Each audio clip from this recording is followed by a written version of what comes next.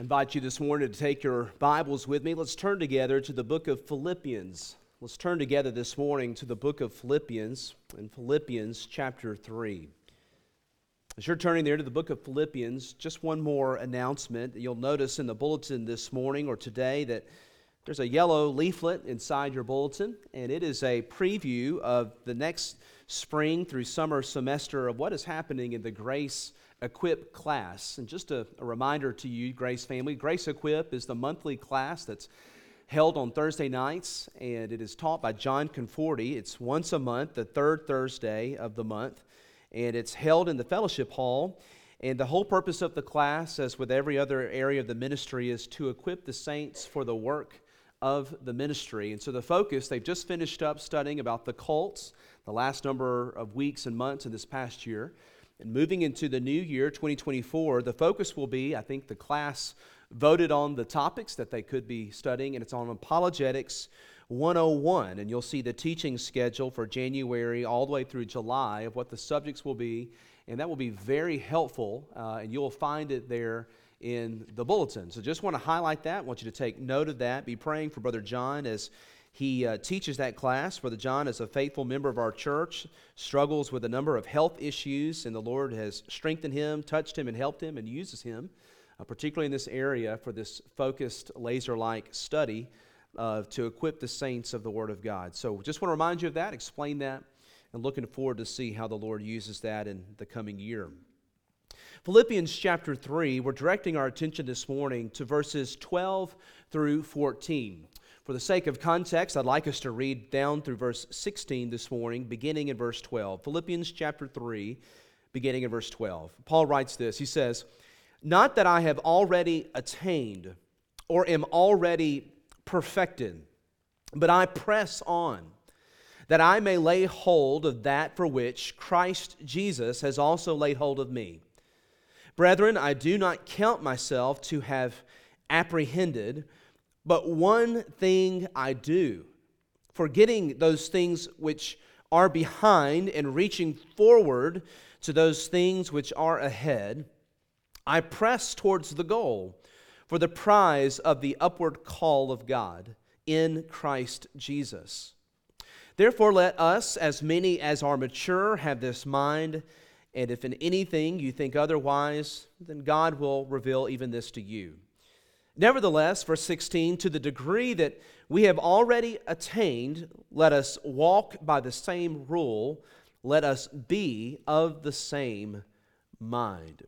Well, this is the Word of God. This morning, the title of our message, it's a standalone message.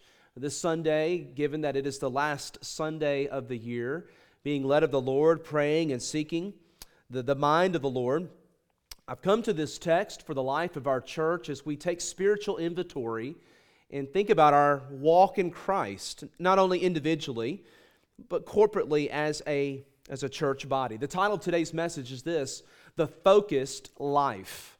The Focused Life. Another rendering could be this: the Christ-focused life. What is the focused life? It's not just simply being in the zone. It's not simply being more productive. It's not simply being more, all the things we could add, adjectives there, but it is the focused life, the Christ-like life. The Christian life is the focused life, and that is what Paul is teaching us in verses 12 through 14 here in our text. As we come to this time of year, it's the end of a year, isn't it? And it lends itself to thoughts and progressions, reflection, challenges that we have overcome in the previous year, losses that we have experienced, additions that have been added to our businesses, our families, signs of God's fruitfulness, production, His grace in our lives. As we look in our personal lives, as we look in our familial lives, as we look in our business lives, our work lives, as we think about in our church family, in our church life, we reflect upon the past year, God's faithfulness, His provisions, the subtractions, the changes. In fact, we could summarize all of it as this: the changes of life, the changes of 2023, the vicissitudes, the topography of life. It goes up and it goes down. But one thing life is not is simply the same. And the reality is that we don't like change as limited, frail creatures of dust, do we? We get comfortable. We get into areas of our life where we master it, we template it, we've got it, and now we want it to keep going like the plan and the template says it will go. We've got the formula figured out, we've got it all scheduled out, and then we want it just to keep going like that, and then changes come our way. We don't like change. In fact, we get weary of change, or we want to control where we want change, but we don't necessarily like it when we're out of control and can't control the areas of our life where God determines we need change. So we get comfortable. In fact, you can say it like this: the definition of a living being, the definition of a living cell is something that is constantly changing. The very means of what it means to be alive is something that is growing, changing, a living organism. And I want to remind us this morning is that the church is a living entity.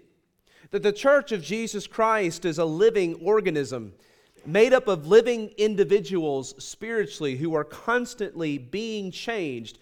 Let's kind of tweak it a little bit more and give it some more biblical language.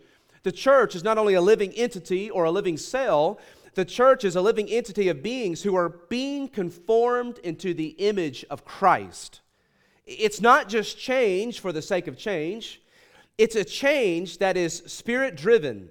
It is change that is focused upon the purposes of God in Christ. So while we may not like change, one thing we need to establish this morning is that God, our God, Jehovah God, our Lord and Savior Jesus Christ, listen here, is intimately interested in change. He is intimately interested in our change. He is intimately interested, but not only interested, but driving, in control of your change, your sanctification, your growth in Christ. In fact, this is what the Spirit of God is committed to. We've already seen Matthew chapter 16, verse 18, where Christ has said, I will build my church, and the gates of hell shall not prevail against it. Part of that building work is the Spirit of God changing, reproving, building, fruitfully multiplying His church. That's a corporate level. On an individual level, Paul writes in Romans 12:2, do not be conformed to this world, its mold, but be transformed. Transformation, that's change. Inner man change, growth, tastes, pursuits, but be transformed by the renewing of your mind, that you may prove what is that good and acceptable and perfect will of God. Friends, spiritually, individually, this has been a year of change for you. I know it has. I know it has without even knowing the intimate details of your life, because I know this: if you are in Christ, then God's Spirit is at work in you, and He's transforming your mind by His truth. Old sins are losing their sway. The temptations of the flesh are no longer holding you as they once were. You are exercising and growing in grace and the knowledge of the Lord Jesus Christ. You're growing in the victory that is in the Holy Spirit. There is change. 2023 has been a season, a year of change.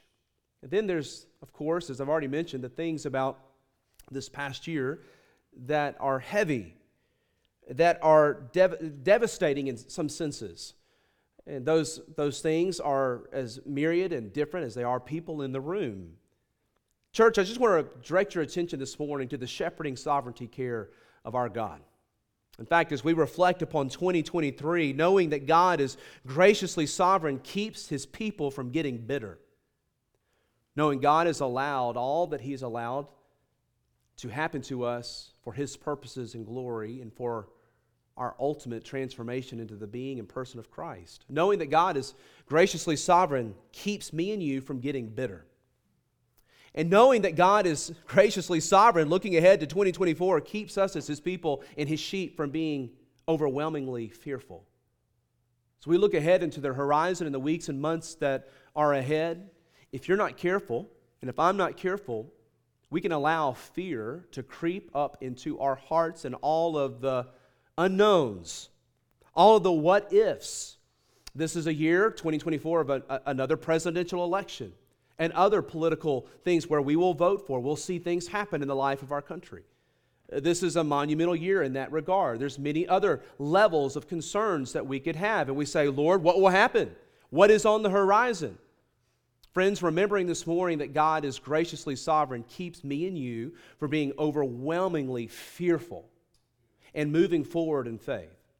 God has not given us, as His people, a spirit of fear, yet we walk in faith. So as we look at Philippians chapter 3, as we see our passage this morning, Paul here is our able shepherd. Here Paul shepherds us to press on in Christ. Not just me, not just some of you, but all of us. So hear the message of the Lord this morning to yourself. Do not hear the message this morning as in simply a checked out way as for someone else. Do not hear it for this person who's not here this morning. Do not hear it for the person to your right or to your left or in front of you or behind you. Wake up right here, right now, and hear this message as to you.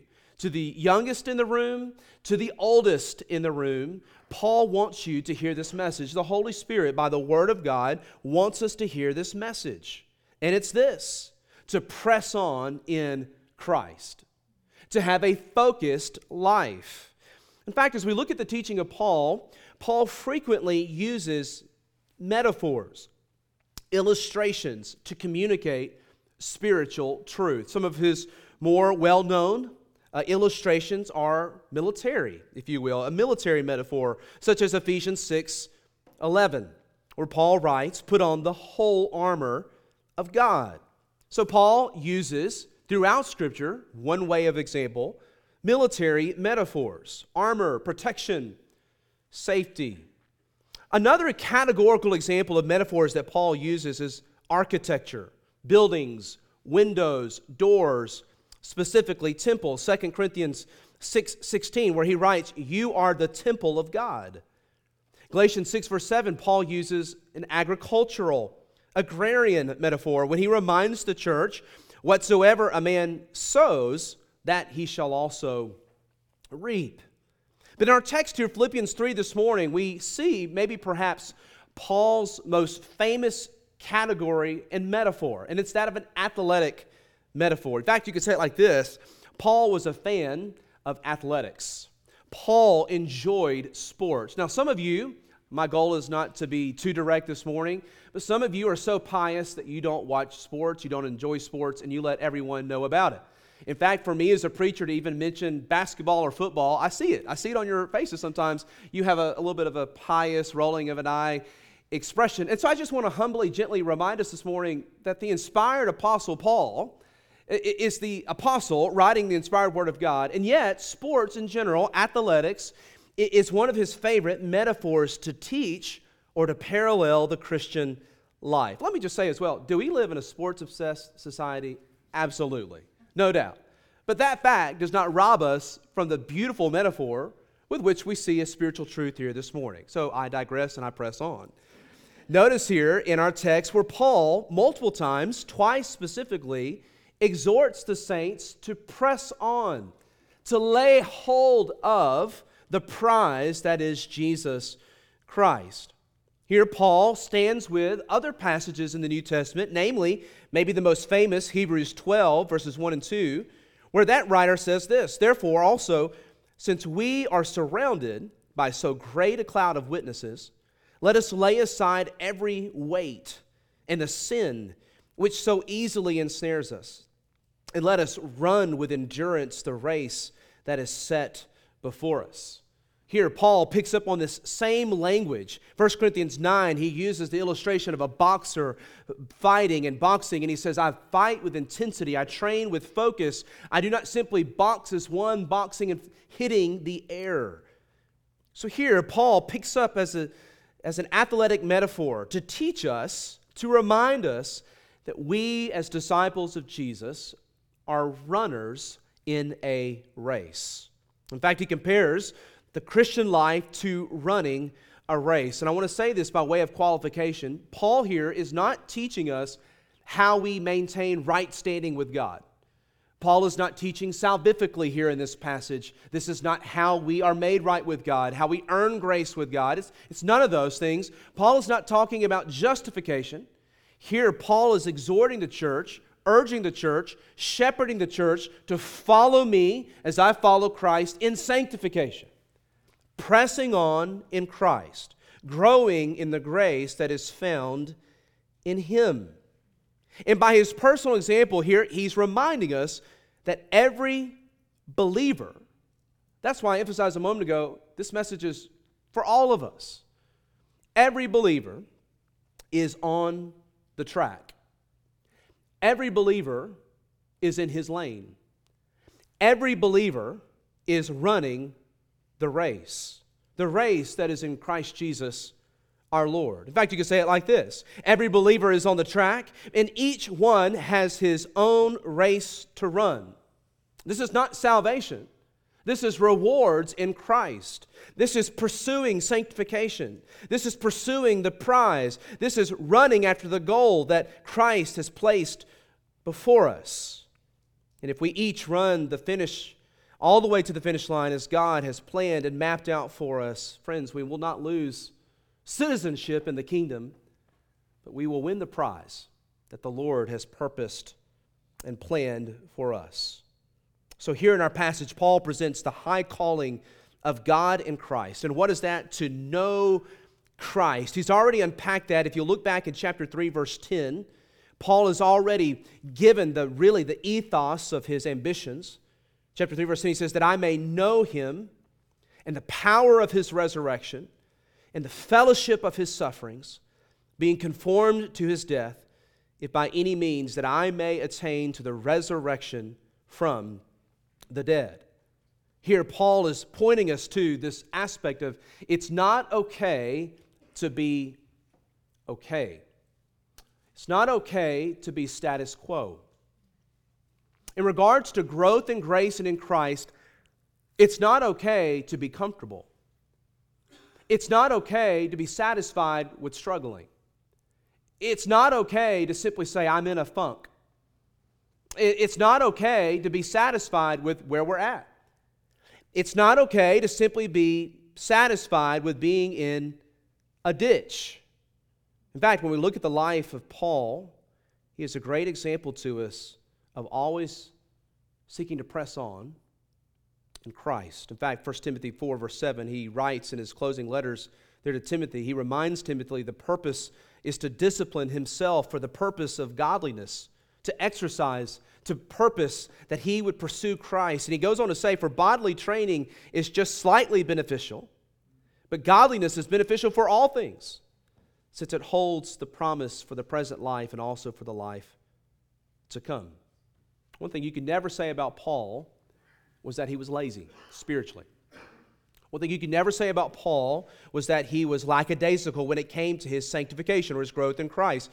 Here, Paul would say, I think in our common vernacular, I cannot relate to spiritually lazy people. I don't speak the same language as them. I don't understand it. My mind and my focus is to win Christ. And yet he does not gloat in his drive. He calls us, shepherds us, in the same way to fix our eyes and to follow Him. Now notice in our account this morning, number one, I'll mention our headings as we come to them. Number one, Paul's admission. Paul's admission. We find this in verse 12. And here we find, he writes, he says this, he says, not that I have already attained or am already perfected, but I press on, that I may lay hold of that for which Christ Jesus has also laid hold of me. Here in verse 12, we see this phrase, not that I have already attained or have perfected. Again, context matters. From chapter 3, verses 1 through 11, Paul has been addressing the creeping threat of legalism to the church. Those who come into the church spouting their qualifications, their zeal in the law, their achievements, their attainments. And so Paul, in one of the most rare examples of Scripture of him boasting, in a sense, of who he is and what he's accomplished, Paul takes earthly credentials, if you will, earthly verifications, and says, listen, if there was anyone who has a right to boast, I have the right to boast. And you'll find that listing there, and we won't take the time to look them up, verses 1 through 10. And he's already stated, but I count all of that as trash, as rubbish, as dung, as unmentionable, as excrement. Verse 10, for the sake of knowing Christ. All in all is Jesus, Paul is saying, and in Jesus is everything. And he goes on to exhort the church to press on. Here in our verse 12, Paul's admission, not that I have already attained. In other words, if anyone could say, I have attained status or achievement or a place to chill in the coast, to put it in, if you will, to put it in the term slips my mind, but when you fix the speed in the car just to coast. If anyone could do that, Paul is saying, I could do that, but I will not do that.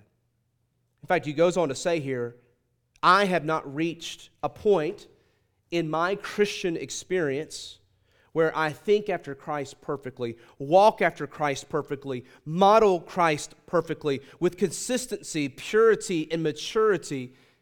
Here the Apostle Paul says, if anyone could boast, I could, and yet I won't because I can't. Friends, we all have heroes, don't we? We have heroes in the spheres of our lives where we have hobbies and ambitions, and we say, listen, I love to play the guitar. I love to play the bass, and no one plays the bass like Flea plays the bass. No one plays the banjo like Steve Martin plays the banjo, and no one shoots the basketball like Steph Curry shoots the basketball. We have heroes in our areas of hobbies and ambitions, and we say, but they're the best. I'm just going to tell you, Paul is the best. Perhaps no other New Testament Christian was used of God to give us sound doctrine and the truths of Scripture, to be used of Paul to establish churches and missions in the way that Paul does and did and gives instruction to the church. And yet here, Paul, our hero of the faith, stands before the church at Philippi and stands before us even here this morning and says, I have not arrived. I must press on in Christ. Now, what Paul is saying here is very humbling. In fact, it deals a death blow to what in theology we call perfectionism or sinless perfectionism. And we will not take the time to unpack that or to get into those things, but just in summary to put the belief in the Christian life that we can arrive at or achieve a sense of glorification here and now. Sinless perfection. Friends, listen, I think all of us would agree that we have not reached that place or point yet. But that would be a false teaching that some traditions and movements would hold to. In the background of Paul's teaching here is also an element where he's addressing of Gnosticism, which taught that there were those who could attain or reach a certain level of knowledge, and that equated perfection. And here Paul is just saying no to all of that and saying, listen to me, church, wake up and remember that we must press on in Christ. We've come a long way.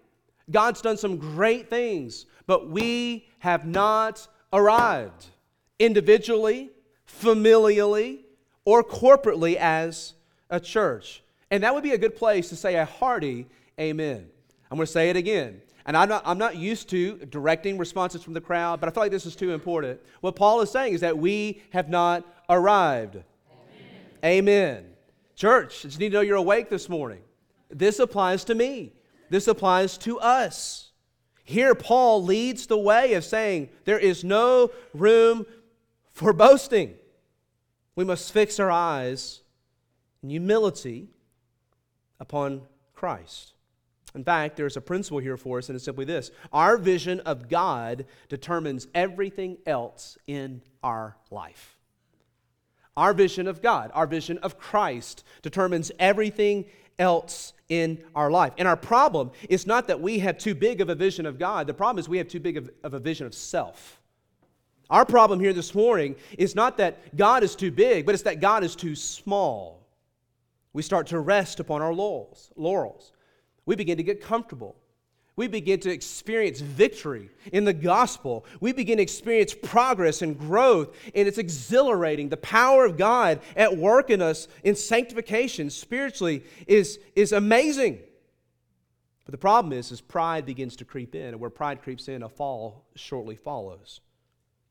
So our vision of God, Our vision of Christ determines everything else in our life. Daniel reminds the people of God, Daniel 11:32, but the people who know their God will display strength, spiritual strength, and take action, achieve mighty exploits. How do they do this? Their vision of God. The people who know their God. More about that in a moment, as Paul says, to know Christ is everything, intimately.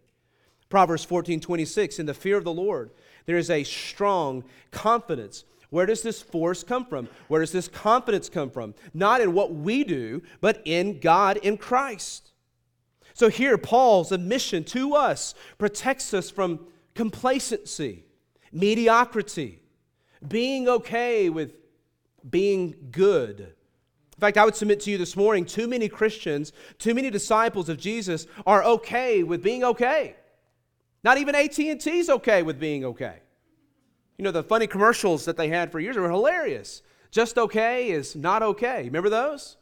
Doctor walks in and says, look who's back from suspension. And he just walks on and says, I'm a little nervous about the surgery today. How are you? And he just interacts. And the whole thing is filled with fright and nervousness. And then the refrain comes, just okay is not okay. Well, we're AT&T, they say, and we're excellent. Now, many of you AT&T customers, don't even get started here this morning. You would say AT&T is not okay. Well, that's the problem. Many Christians today are okay with being okay. As they look into their heart and life, their goals, their ambitions, there is none. There's no ambition, there's no growth. Knowing Christ, loving Christ, pursuing Christ, there's a verbiage that's there, but the problem is the attitude, their heart is one of lukewarmness. In church, we will just remind ourselves of what Revelation chapter 3, verse 16 says. What the Spirit of God says to the churches. He says, I know your works, that you are neither cold or hot. I could wish that you were cold or hot. So then, because you are lukewarm and neither cold or hot, I will vomit you out of my mouth. Because you say, I am rich, I have become wealthy, and I have need of nothing, and do not know that you are wretched, miserable, poor, blind, and naked. Verse 18 of Revelation 3, I counsel you to buy from me gold refined in the fire, that you may be rich, and white garments that you may be clothed, that the shame of your nakedness may not be revealed, and anoint your eyes with an eye salve, that you may see. As many as I love, I rebuke and chasten, therefore be zealous and repent. Church, if the Lord is speaking to us this morning, receive it as the kindness of the Holy Spirit of God, because those whom He loves, He corrects, rebukes, and chastens. This is a wonderful sign as we are convicted this morning about our spiritual states, our ambitions, our understanding of who we are in Christ, that no, we have not arrived. Notice back with me, chapter 3, verse 12 of Philippians, Paul writes, he says, not that I have already attained or am already perfected, but I press on, that I may lay hold of that for which Christ Jesus also has laid hold of me. The language here that Paul is using is one of maximum effort, sustained effort. Pressing on, laying hold could be translated here as to overtake. There is a prize. Some of us are running a race as if, cruise control was what I was trying to think of a second ago, as if there's nothing to win. Friends, Christ is the goal. Christ is the prize. And Paul says, I live this life in such a way as to overtake, to seize, or to catch. And what is it that he is trying to catch? Turn with me briefly, Romans 8, verse 28. Romans 8, verse 28. And let's put some concrete language here, an understanding to what it is. The easy answer is the Sunday school answer. What is it, class? Jesus. All right. Well, yes. Okay. Let's get a little bit more specific.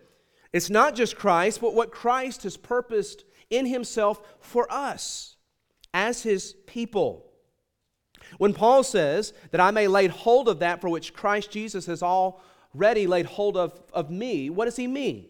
Two cross references here. Romans 8, verse 28. Here, Paul says this. He says, we know that all things work together for good to those who love God, to those who are the called according to His purpose. Now notice the language here, verse 29. For whom He foreknew, He also predestined, what? To be conformed into the image of His Son. This is that change that God is intimately interested in, church. God is interested in you continually being conformed into the image of His Son. That changes everything, church. That changes how we look at problems. That looks at how we look at our circumstances. It changes how we look at our circumstances. It changes how we look at the doctor's diagnosis. It changes how we look at and understand that nothing is accidental in our life. As we said before, the sovereignty of God keeps us from becoming bitter and fearful and knowing that He is committed to our shepherding change and care. What is that care? What is that change? To be conformed into the image of His Son. One other passage, Ephesians 2, verse 10. If you'll turn there briefly, Ephesians follows Philippians. Philippians is before Philippians. Galatians, Ephesians, Philippians, Colossians. Ephesians chapter 2, verse 10.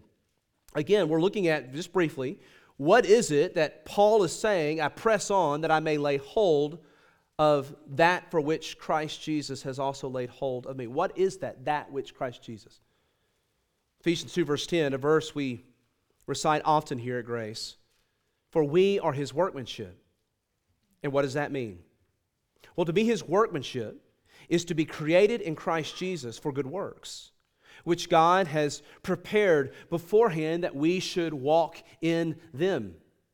Again, it's pressing on and pursuing what God has purposed for us. You don't have to turn here, but Paul describes it at 2 Thessalonians 2:14 in this way, to which He has called you by our gospel for the obtaining of the glory of our Lord Jesus Christ. Friends, it's to rest in the understanding that God has purposed things for us as individuals. God has purposed things for us as a church. God has purposed His will for us, good works that we should walk in them. And how do we know what those good works and what these things are? How do we lay hold of them? Friends, we do it by pursuing Christ through His Word. Brother asked me just before the sermon this morning, how is it that we hear the voice of the Lord? As we reflect and understand, be still and know that He is God. What all does that mean? We were taking a moment just to talk about that. It's just a reminder to us that prayer, the discipline of prayer, is primarily how we speak to God. And when we come before His Word in the quietness of our God and I time, our quiet place, the prayer closet, the secret place, when we open His Word and His Word reads us, it's where He speaks to us. It's where He examines us. It's where we look into the mirror of God's Word and His law and His gospel, and it informs us. And God uses the unique benefits of His Spirit and His Word to lead us into the truth. That is the primary work of the Holy Spirit. So number one, Paul's admission here, I haven't arrived, church. And so because I haven't arrived, I press on. In other words, there is no neutral in the Christian life. So he says, I pursue the prize. I'm dissatisfied with my present spiritual condition. Before we move to point number 2, I want to ask you that question. Are you dissatisfied with your current spiritual condition? I'm afraid many of us are okay with being okay. I'm afraid that many of us are satisfied with just the status quo. And all of that translates to lukewarmness, to which Christ would rather spew out of His mouth. Lest we not wake up and take the message seriously this morning, let's just remind ourselves of how Christ thinks about lukewarmness. This morning I made a cup of coffee, dumb example, simple example, right off the front burner, I'll give it to you. And in my study, the coffee, I hadn't even touched it, it had grown cold. And in my subconscious, I reached over there expecting a hot taste of coffee, which I like my coffee hot, I'm sure you do as well, but it had grown cold. Now, that's quite a jarring experience when you reach over and you're expecting a hot, you can see the fog coming off the drink there, and it about jolted me. It was a simple reminder even of the message this morning. May the Lord help us to look inwardly, to ponder the path of our feet, to look and examine our ways, as Scripture regularly calls, as we saw in the Scripture reading this morning, not to turn to the right or to the left, but to stay on the path, and to make admissions where we must make admissions. Secondly, we see Paul's aim in verse 13. Notice what Paul says. He says, "Brethren, I do not count myself to have apprehended, but one thing I do, forgetting those things which are behind and reaching forward to those things which are ahead. Here, Paul gives us his focus. Here, he gives us his aim. He describes it in this singularity of focus, this one thing I do. Now remember, the context and the metaphor is one of athletics, particularly one of running a race. Some of you have been in track, some of you have been in cross country, some of you, this rings a bell immediately, but for others who it's been a while or it's been a long time, let's just remind ourselves, every runner, every athlete knows that where they fix their eyes is the most important part of the race. To look at your feet is to be certain to trip and fall. To look to the right is to be passed up on the left. To look to the left is to be passed up on the right. To look into the crowd is to be distracted and also to possibly fall, trip, and to become injured in some type of way. Many other practical examples we could give, but the point is this: focus is everything. And here, Paul says, I have a singularity of focus. My aim is this one thing I do. When it comes to our spiritual life, church, could it be that the refrain that is said of us is not this one thing I do, but this 100 things I do? Do you feel weary here this morning spiritually? Do you feel overwhelmed and burdened? Sure, to some degree and sense, all of us do. But it could be, one reason why that is these 1,000 things that I do. And much like Martha, we have become encumbered. We have become weary in our service for the Lord because we've lost our singularity of focus in Christ, who it's for, who we're working towards, who we're running after, who we're focused upon as we work out our salvation, our sanctification with fear and with trembling. Here, Paul says the opposite of what James gives description of in James chapter 1, verse 8, when he describes those who are spiritually double-minded. There is a thing as spiritually double-mindedness. And James reminds us in James 1:8 that those who are double-minded spiritually are, notice here, unstable in all their ways. Works perfectly with the text here this morning. Paul says, this one thing I do, I'm fixed upon Christ, I'm looking at Christ, and I'm not checking out the crowd, I'm not looking behind, I'm not looking to the right or to the left, but I'm fixed upon Christ. And so because Paul is fixed upon Christ, he's not double-minded or unstable, but he is very much stable. He's able to pursue the prize. I want to ask you this morning, could it be when you think about your spiritual sanctification, your growth in grace, your growth in the disciplines, your God at night time, that you start and you stop and you start and you stop and you start and you stop? I mean, listen, we think we're disciplined and we can't even make it through Leviticus in our Bible reading program. I mean, I'm trying to be funny. Like we get far and then we get bogged down and we stop. We get disciplined again and we make it through the historical books, and then we can barely make it out of the poetic books of our Bible reading plan before we just sputter out and die. And next thing we know, it's the end of December. And if we try real hard, we got 3 days left, we can get it all fit in the last 3 days, and we just get weary and worn down again. Now, that must not be any of your experiences. I just confessed to you here this morning mine. Here's the idea. Here Paul says, listen, I have a singularity of focus. I'm focused completely upon Christ.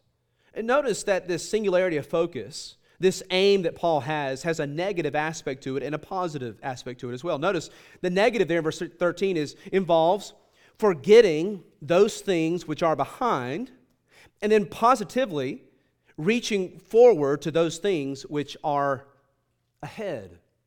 First off, notice that negative aspect of his aim. In order to be able to look forward, in order to be able to focus on Christ, Darling, could you just bring me a piece of tissue briefly? Thank you. In order to be able to focus upon Christ, it involves negatively, he must ignore what is behind. Thank you, sweetheart. I'm struggling this morning, church. Thank you. So negatively, forgetting those things which are behind. You say, what things? Anything. Spiritually, physically. Friends, a runner doesn't look backwards as he's running. And Paul says, but that's our problem, is that we're primarily desiring to live life looking backwards. Church, don't act like that's not our struggle. It is. We want to live in memories. We want to live in achievements of the past. We are assaulted with reminders of our sinful past.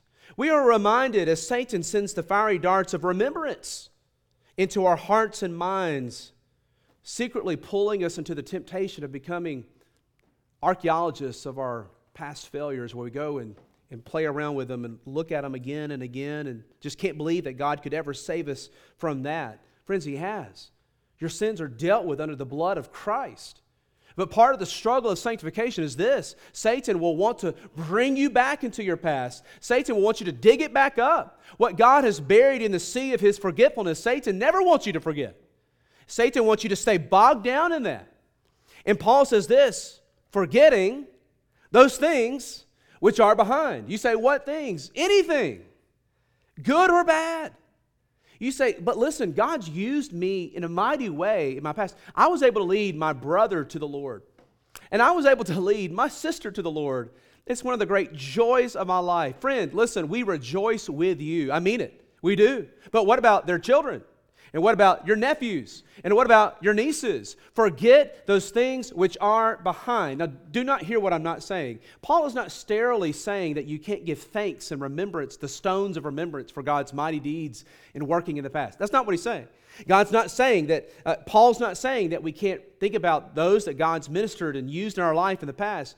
But what Paul is saying is that the default setting of our life is one of pressing on, looking towards Christ, and forgetting those things which are behind, even the good things. We praise the Lord that you have an award at home, that you taught your Sunday school class for 20 years. But friend, let me just tell you, forget those things which are behind and press on. You say, LeGrand, that's kind of blunt, sterile, and cold. Let me ask you a question. Are you alive this morning? Then here's the message of God to you in Christ. Forget those things which are behind and press on in your calling with Christ. What about those who need to be reached today? What about the lost who need to hear the gospel today? What about the babies whose diapers need to be changed today? What about the men who need to hear the gospel down at the jail today? What about those who need to be ministered to at Celebrate Recovery today? What about our neighbors who need us to invite them over to share the gospel with them on our Fourth Sunday fellowships and intentional ministry and hospitality nights? What about those who need Jesus today? That's why Paul is saying, forget those things which are behind. Past sins, past mistakes, past failures. Let go of the past. Let it be covered in the gospel of Jesus Christ. Negatively, positively, verse 13, reach forward to the things which are ahead. Here's what Paul is saying. There is no room for complacency. Reach forward, exert, sportsmanship, aiming at the target. If you do not aim, you will not hit your target. Verse 8, he's already described that I may gain Christ. Verse 10, that I may know Christ. What Paul is describing for us here is positively that he may gain, reaching, knowing Christ. In fact, Jesus describes this as the essence of salvation. John 17, verse 3, that this is eternal life. And what is that, Jesus? That they may know you, O Lord, O God, that they may know you, the true God, and Jesus Christ, whom you have sent. Friends, what is your aim here this morning? What are you looking at? What is your focus on? And wherever you find your focus, that's where you will go.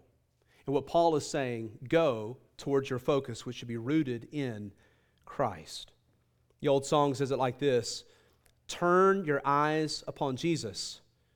Look full in His wonderful face, and the things of earth will grow strangely dim in the sight of His glory and grace. Author Bill Keane says it like this: yesterday is history, tomorrow is a mystery, today is a gift of God, which is why we call it the present.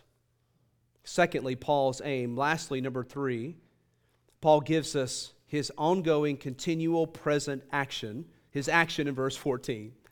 He says it again in different ways. Verse 14, he says this. He says, I press towards the goal for the prize of the upward call of God in Christ Jesus. And what Paul is really saying here is this, is that the default mechanism, gear, mode of my life until He calls me home to glory is this: pressing towards the goal of the prize of the upward call of God in Christ Jesus. Let's just render it to modern vernacular, some common day, everyday sayings. You put it like this: God is always moving. J. Hudson Taylor described it like this: God is always advancing. And because God is always advancing, so must we always be advancing in His grace.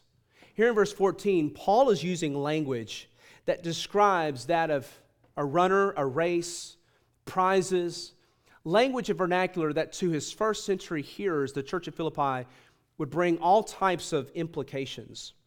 For example, those who would run in the Olympiad or the races there in the city of Athens would know that the winner of the race, the victorious athlete, just like we know all the stats and details of our modern day athletes and sports and games, the people in the pews there at the church of Philippi knew that the victorious athlete would be given 100 pieces of silver or money. He would be given lifetime free meals, front row seats at any of the major games or events. But for Paul, and ultimately he would receive a laurel wreath on his head that would perish within a matter of days. But Paul here uses this language by pointing them not to these temporary things which fade away, but Paul in his language here in verses 12, 13, and 14 is pointing the church to a prize that is far greater than free food or laurel wreaths that temporarily pass away in a very temporary way. He points us to things that are greater than money, which will perish. He points us to the upward call. In other words, the goal for the Christian is not free food or front row seats or laurel wreaths that are dried out upon the mantelpiece. But the prize of the Christian, verse 14, is the person of Jesus Christ. And Paul says, I'm running my race in my lane, pursuing and focused upon Him. Running my race that He's given to me, focused completely upon Him. Now, in conclusion this morning, I want to give some questions of reminder and application to each one of us, because this is an intergenerational church. We've got quite the gamut of people who've walked with God, physically, spiritually, of statistics and ages and places of where we are. But this passage is a humble and gentle reminder to each one of us that we're all in a race. Have you forgotten? Have you forgotten this morning that you are in a gospel race? Have you gotten off track in your sanctification of pursuing the prize that is Christ? Each one of us in our race must know how to push ourselves, verse 14, what Paul describes here. We also must know and remember how to pace ourselves, don't we? We experience setbacks, we experience trips and falls. Friend, I want to encourage you in the grace that is in Christ Jesus. If you have fallen, remember what Proverbs describes as the righteous man may fall 7 times, but he gets up again. Have you forgotten that you're in a race? Have you fallen by the wayside? Friend, hear the encouragement of the Holy Spirit, the encouragement of the grace of God in Christ to pace yourself, to repent of your sin, to refresh and anew, to begin your race, and to fix your aim upon the Lord Jesus Christ and finish better than you started. In fact, you could summarize the Christian life like this: the Christian life is a series of fresh new beginnings. I'm going to say that again. The Christian life can be summarized not in terms of salvifically, salvation, but in the sense of growing in grace, growing in the Spirit, growing in sanctification. The Christian life can be summarized like this: fresh new beginnings. New beginnings in Christ Jesus. Some days we find ourselves waiting upon Him for strength to be renewed, but we must press towards the mark and the prize that is ours in Christ Jesus.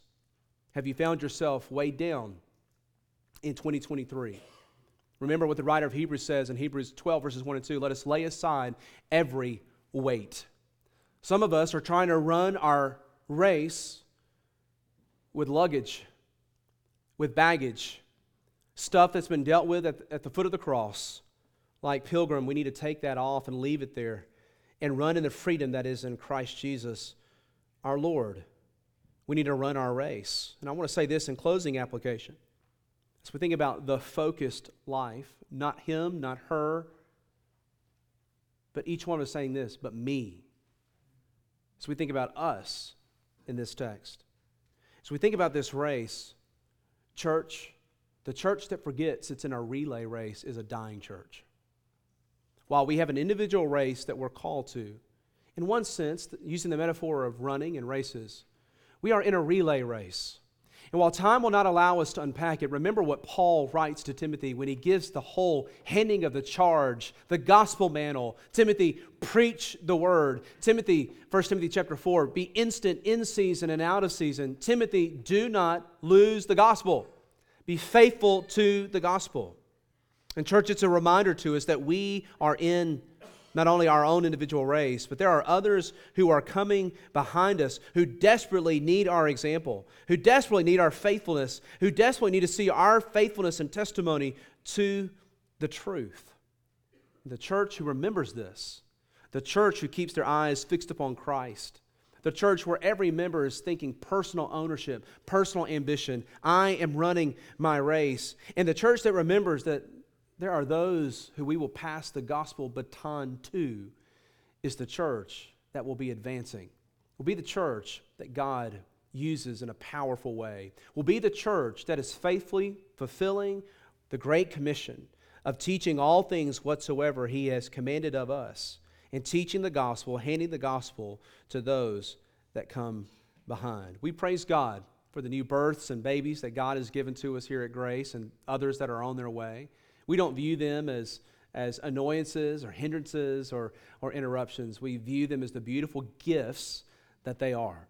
And we praise the Lord that there is a future, that He's the Lord of that future, and we are comforted and exhorted as we live the Christ-focused life, asking the Lord to use us as we move forward in 2024. Let's pray together. Our gracious Heavenly Father, we are comforted as your people here this morning, Lord, knowing that you are not through with us, that you are using us, and yet there is a call of Christ to be renewed in our focus of you, to not be distracted, to run our race. And I'm afraid some of us have forgotten that we're even in a race. We're checked out. We may have retired from our callings and vocations, but there is no retirement from discipleship in Christ. While there may be physiological and physical things and patterns in our culture, Lord, the Christian is always turning to chapters of the Christian life saying, Lord, what do you have for me here? Lord, what do you have for me now? What do you want me to do in this unique season of running my race for you? Father, would you show us by your Spirit the areas and the ways in our lives where we have grown cold, lackadaisical, where, yes, we're busy, but the problem is we're busy at all the wrong things. But the things that advance your kingdom, we've become cold towards or distracted from. Well, may this be personal for every one of us here this morning. Father, we pray for your grace. As you convict, as you lead, Lord, we pray for the grace that is ours in Christ. But you would encourage us as we come and rest in you and press on in this new year in 2024. It's in Christ's name we pray. Amen.